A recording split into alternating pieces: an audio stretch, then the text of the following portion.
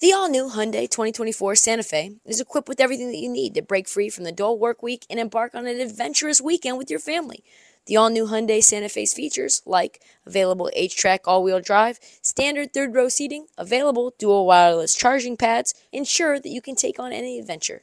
Available H-Track all-wheel drive so you can take on the dirt trails and kick up some mud.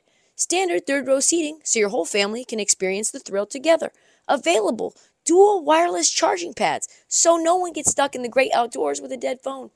I've been so pumped to take a couple of friends with our road bikes to some of the trails nearby, and now I can bring the entire crew, my dog, and all of our gear with that third row. Learn more about the new Hyundai Santa Fe at HyundaiUSA.com. Call 562-314-4603 for complete details. Come on! On this episode of the Heat Check, the finals are set, baby. Oh my God, we're already at the end of the freaking season? Celtics versus Warriors. A showdown for the ages. A battle of styles. So today, instead of making predictions, we look back. We get into how the Celtics and Warriors both transform their teams very quickly with very little tweaking from a disappointment into this year's top contenders. All right, Brock, lots to dig into, so let's drop that beat. Okay, picture this. It's Friday afternoon when a thought hits you. I can spend another weekend doing the same old whatever, or I can hop into my all-new Hyundai Santa Fe and hit the road. With available H-Track all-wheel drive and three-row seating, my whole family can head deep into the wild. Conquer the weekend in the all-new Hyundai Santa Fe. Visit HyundaiUSA.com or call 562-314-4603 for more details. Hyundai, there's joy in every journey.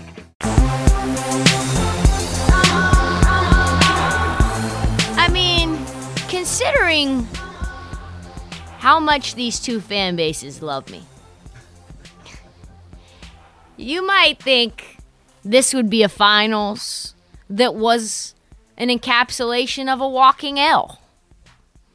No, nothing could be further from the truth. I do not dread this. I love this. I may have said, I did say, some mean things, some nasty things, some slanderous things about Marcus Smart. I said he's not a real point. I mean, I said both these guys aren't real point guards, let's be honest.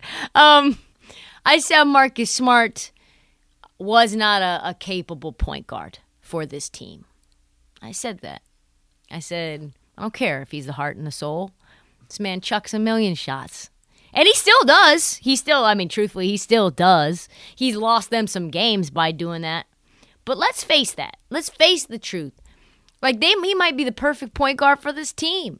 It might not have been Marcus Smart that made Marcus Smart ineffective. It might have just been Brad Stevens. You know? And when he was in charge, trust me, I wasn't the only one saying this about Marcus Smart. They were saying this about Marcus Smart. They rolled out 15 different point guards over while Marcus Smart was on the team over Marcus Smart. This team went 111 games over the past two seasons as a 500 team before they finally got good. How they got to this point from being a team with a wonky roster that made no damn sense, with no point guard and a GM that no one trusted, and two wings that kind of seemed the same, that didn't want to pass to anyone else, including each other. To this is pretty astounding given that the roster construction's largely the same. So let's break it down. Celtics initially turned the corner on defense on November 3rd of this year after Marcus Smart went on a rampage in the media and said, these men don't pass the ball. This man, Jaylen Brown, don't pass nobody the ball. And everybody's like, oh, Marcus Smart shouldn't have said that. Oh, no. There's First Take Chris, Haynes is doing reporting on it. You have Undisputed. I mean, it was on every show. Like, should Marcus Smart have aired out his team's dirty laundry in the media, or should he have handled that internally? I mean, it worked, didn't it? I mean, it caused some friction, but they really refocused again after the first Knicks loss on January 6th. Since that date, January 6th, the Celtics are number 1 in net rating, number 1 in defensive rating, and number 8 in offensive rating.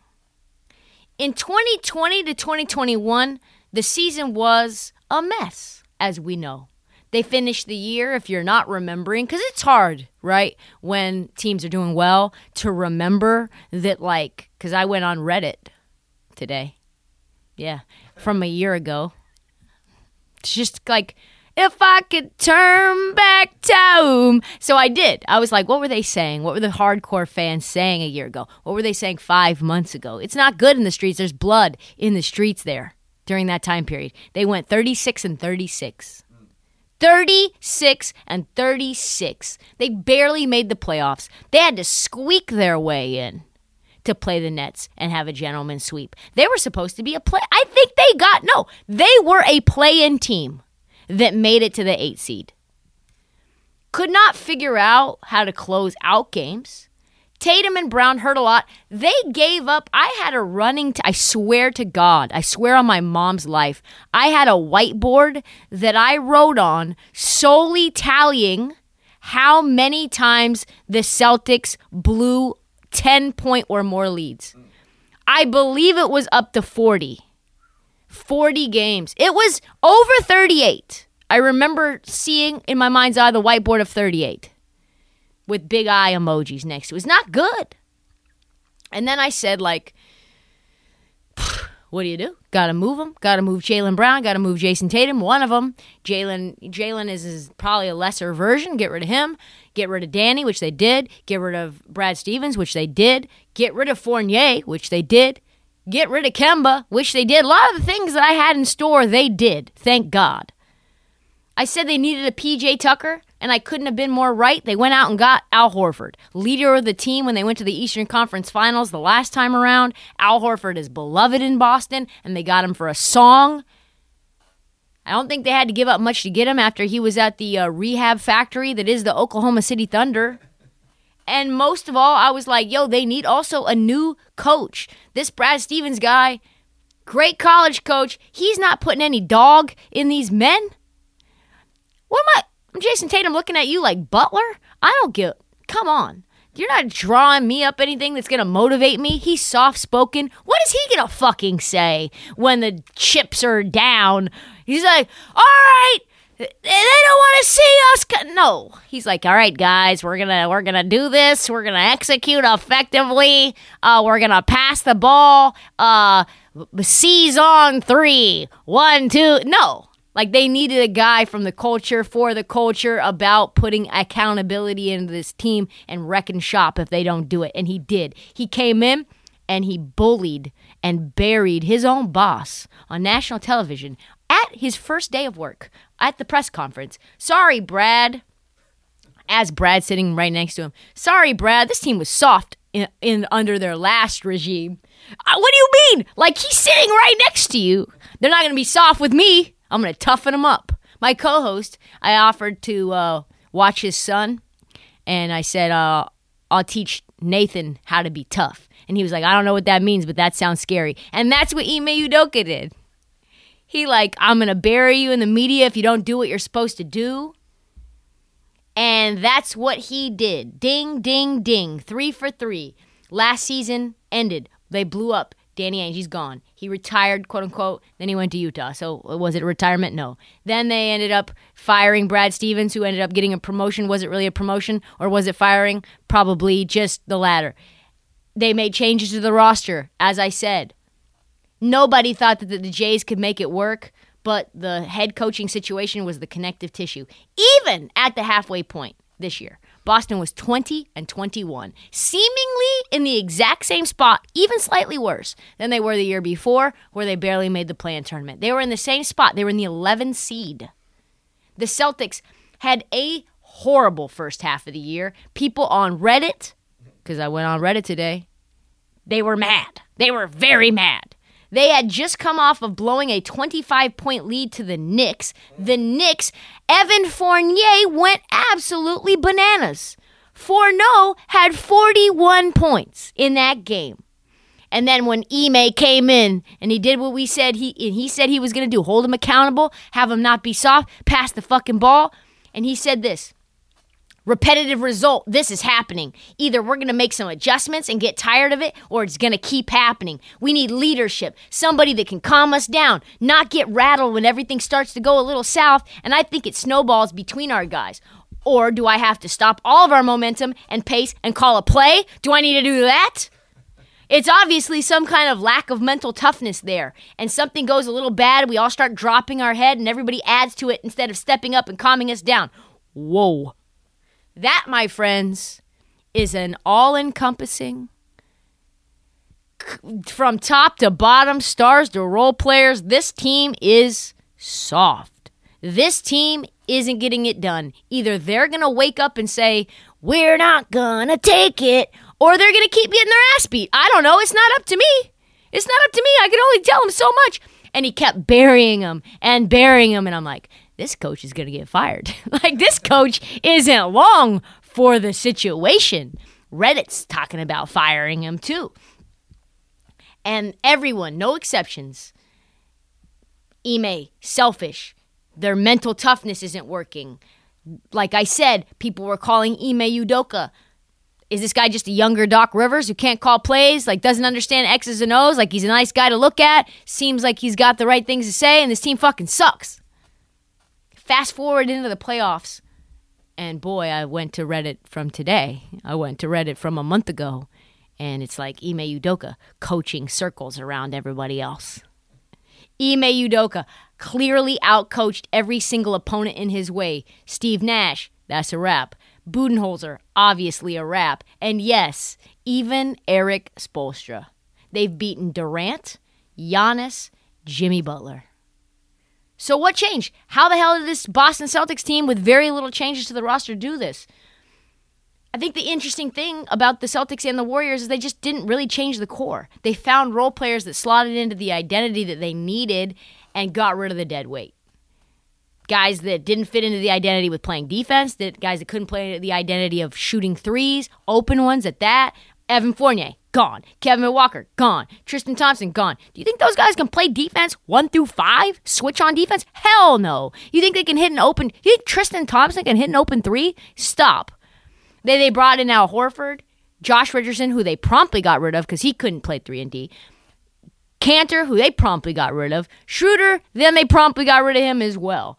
Bringing in Derek White, especially the fact that Derek White fit in as that San Antonio system. Guys that would be the weak link when switching on defense or guys that were a weak link on offense had to go, and they had to strengthen the role players.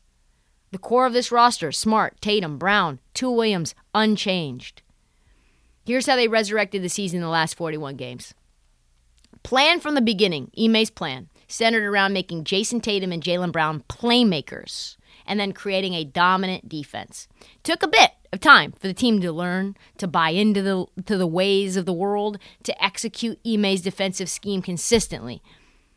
And to be honest, getting rid of guys that were like Richardson and Schroeder and adding another defensive first, pass first guard forward into Derek White helped a ton.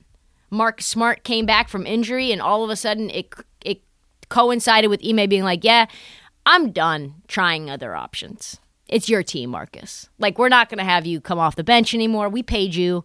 We've rolled out Terry Rozier. We've rolled out Kemba. We've rolled out Kyrie. None of these guys, they all want to get theirs. You don't care about that as much. Just play point guard. You're our point guard. We're leaning all into you, and that's what it's going to be. He's been asking for that responsibility. He's been shouting for that. He's been talking about it in the media, Marcus Smart, and now you've got it, Marcus. Then he gets Defensive Player of the Year, and this team goes on a rocket ship. Ime then shifted Time Lord into the basketball equivalent of a free safety, where he's going to create chaos on the court, just hunting down shooters, blocking shots from everywhere. Not just me, But a lot of other players thought he was the best defensive player, not only on the Celtics, but in the entire NBA, given that he had the most amount of blocks every single place on the court. Corner threes, in the paint, wherever.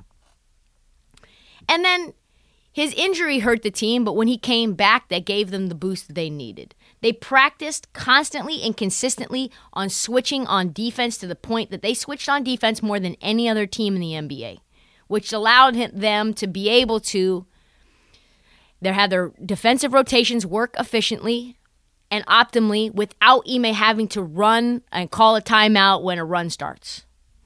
And then this team became resilient overnight. It was like all of a sudden they woke up and they were like, you know what? We're tired of getting beaten when we're up. Like we're just gonna close out games now. And that's what they've done. From being just 500 in clutch games, which are games decided by 5 points or less earlier in the year, they won 2 Game 7s on the road. On the road. And Ime said, to get to this point, we had to flip the switch and turn it around in a lot of ways. Guys were always receptive to coaching, to being coached hard, to being pushed and being asked to do more. That shows the character of our group. Young guys that really want to be pushed to grow and take the next step, they've all been here. And to get to the championship is obviously the next step, but our focus is now getting 4 more. Finished 51-31. The best record ever for a team under 500 at the halfway point. Wow. Left for dead. Only time ever a team has made it to the finals after being less than 500 at the halfway point. Left for dead. And the only, everyone was like, oh yeah, this team fucking sucks. Like, they're just the exact same. And the only one that seemed to believe in the Celtics was Ime Udoka. And now he's going to probably win Coach of the Year next year. He's been rewarded for his patience. I would not be surprised if he didn't get an extension as soon as he was eligible for one. This team's not only been good, they've been the best team in the NBA, hands down, with a bunch of long, athletic, strong guys who can defend everything and be able to shoot from almost everywhere. It's no fluke that they made the finals.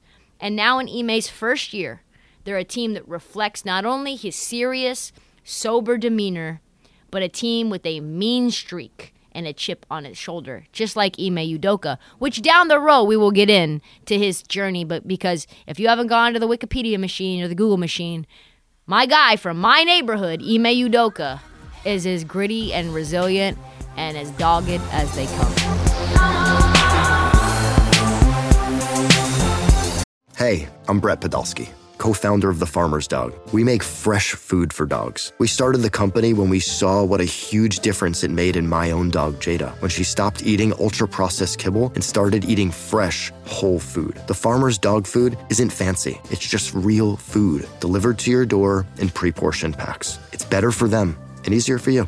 Get 50% off your first box at thefarmersdog.com/podcast. That's thefarmersdog.com/podcast. How in the world does it shock anyone that a team that made 5 consecutive finals and had 3 rings in 5 years, how would they be shocked that same team would make it to the finals again after their top 2 guys got healthy again? I mean, I don't know. This team had the 4th best odds to win it all, but let's be honest, this team looked like they were different than that team. They looked like trash. They were in the lottery 2 years in a row. And you wondered if they would ever be as healthy or as dominant as they were after Klay's injury, right? Klay's up there in age. Klay got an ACL and an Achilles tear in back-to-back years. Come back thinking he's going to get back onto the court, go scrimmage. Sus scrimmage, wasn't supposed to be doing it. Tears his ACL. Boom, boom. Steph Curry breaks his hand out. I think he played 6-7 games that year. Don't quote me, but I think it's about that. 2 solid years off for Klay, 2 years in the lottery, and people started to question, is this Warriors team the same Warriors team without Kevin Durant? I started to question. And that's when Warriors Twitter decided that they were going to hate me. But don't mistake it. Don't mistake it, my dislike of Warriors Twitter with the team itself. I very, very much like them. And I've said this time after time. Those Twitter Warriors, though, they have such short memories.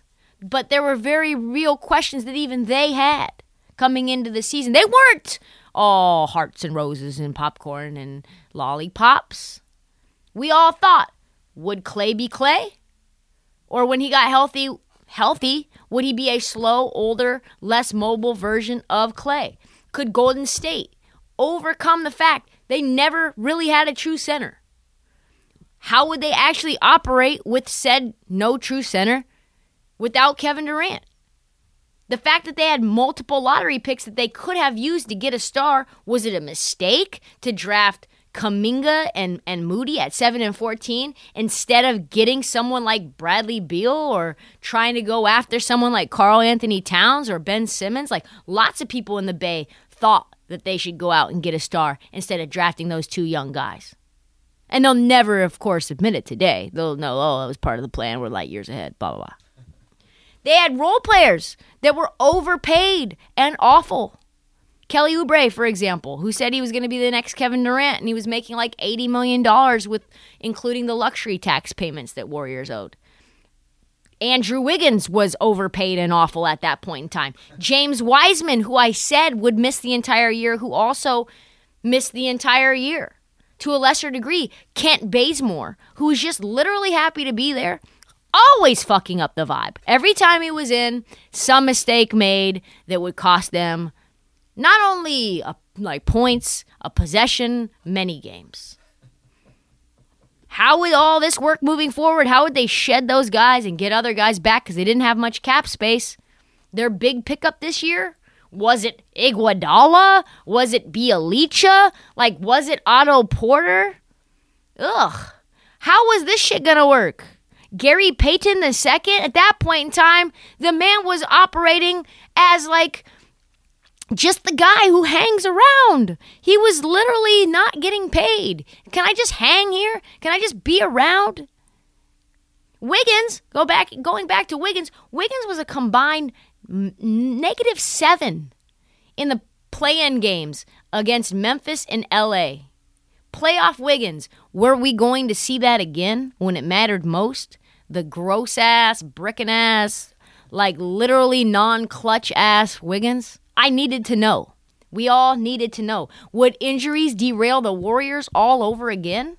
Lots of questions, which were very valid at the time. But just like the Celtics, honestly, some of the Warriors, what they did was very similar to what the Celtics did in the offseason. They got help for Steve Kerr on the bench, guys that were focused on development, guys who could execute that and were known for that in Kenny Atkinson and Jama Malalela as well. Hard to say. They got rid of the dead weight just like the Celtics did.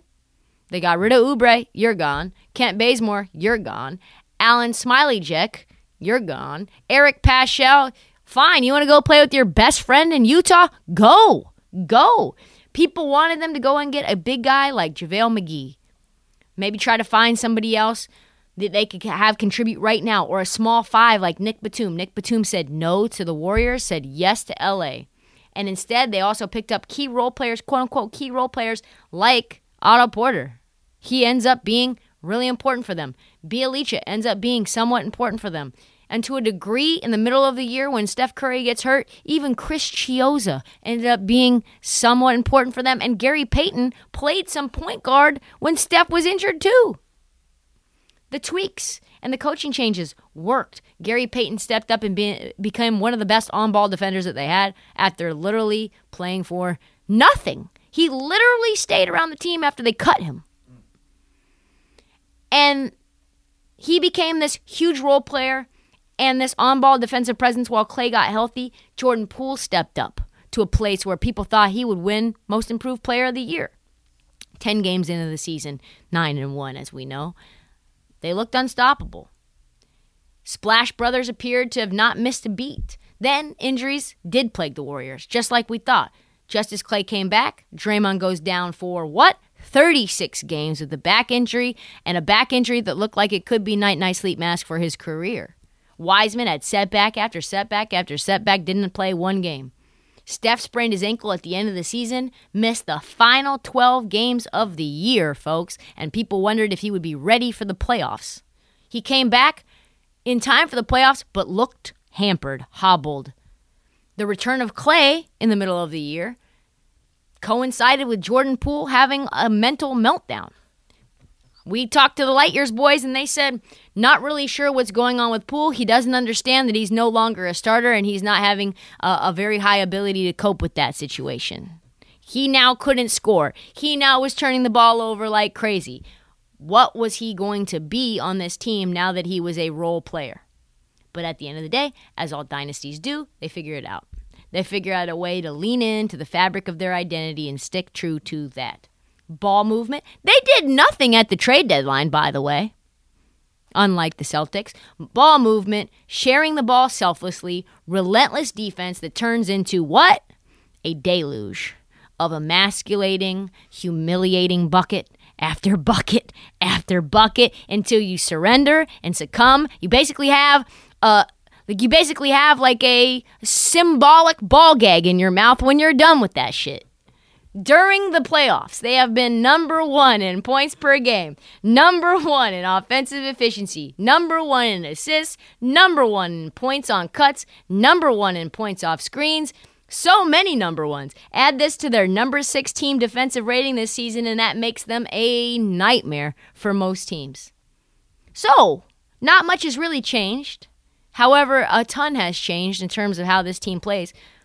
When you get your guy back like Klay, he doesn't need to be back all the way in order to be effective.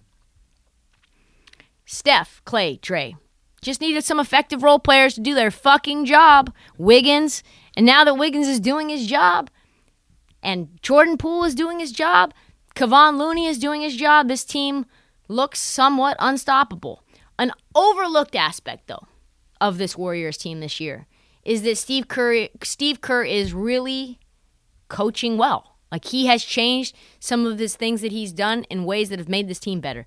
He gave a speech at Harvard this year. The quote was interesting. He said, "I think the biggest lesson that I've learned is that culture is way more important than scheme. I would say coaching is maybe 20 to 30% strategy, and everything else is about communication and what your players feel when they come into the building every day." Side note, that is what we would call a subtweet on how he let Kevin Durant get away. Like that right there, how your players feel when they come into the building every day? Oh, I don't know. You mean the fact that Kevin Durant felt isolated from the rest of the group and the fan base and media basically said that he was an other and everybody else were the real Warriors? I don't know. Okay. Anyway, back to that.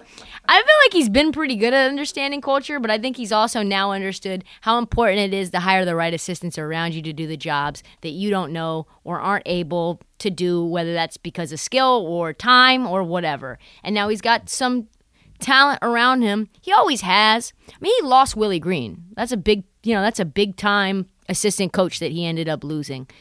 He came down with COVID at a critical juncture against the Grizzlies, and then he gives the job to Mike Brown to concoct a new scheme around Looney to combat Jaren Jackson and Steven Adams. Big reason that they ended up winning that series. He gave the power away to someone, and his players as well, to come up with something in order to stop the other team that was doing something effectively that you didn't know how to counter on your own. And he's also doing some of his best scheme work. The rotations that used to not make sense last year, now they work. He didn't want to do small ball last year. People forget that. He just wanted to have big centers all the time. He leaned into Wiseman. The only reason that they stopped playing Wiseman last year is because he got hurt. So, I don't know. He ends up having to go to Draymond and sees how effective that is, and then he leans into that this year. We'll see what happens next year when Wiseman's fully healthy. He closed out the Mavericks using 3 guards and 2 wings. And he's learned from the Memphis game last year. He's changing defensive schemes quickly to confuse offenses. He's doing a really great job of finding matchups that benefit the Warriors, not only offensively, but defensively, hiding guys that are defensively liable.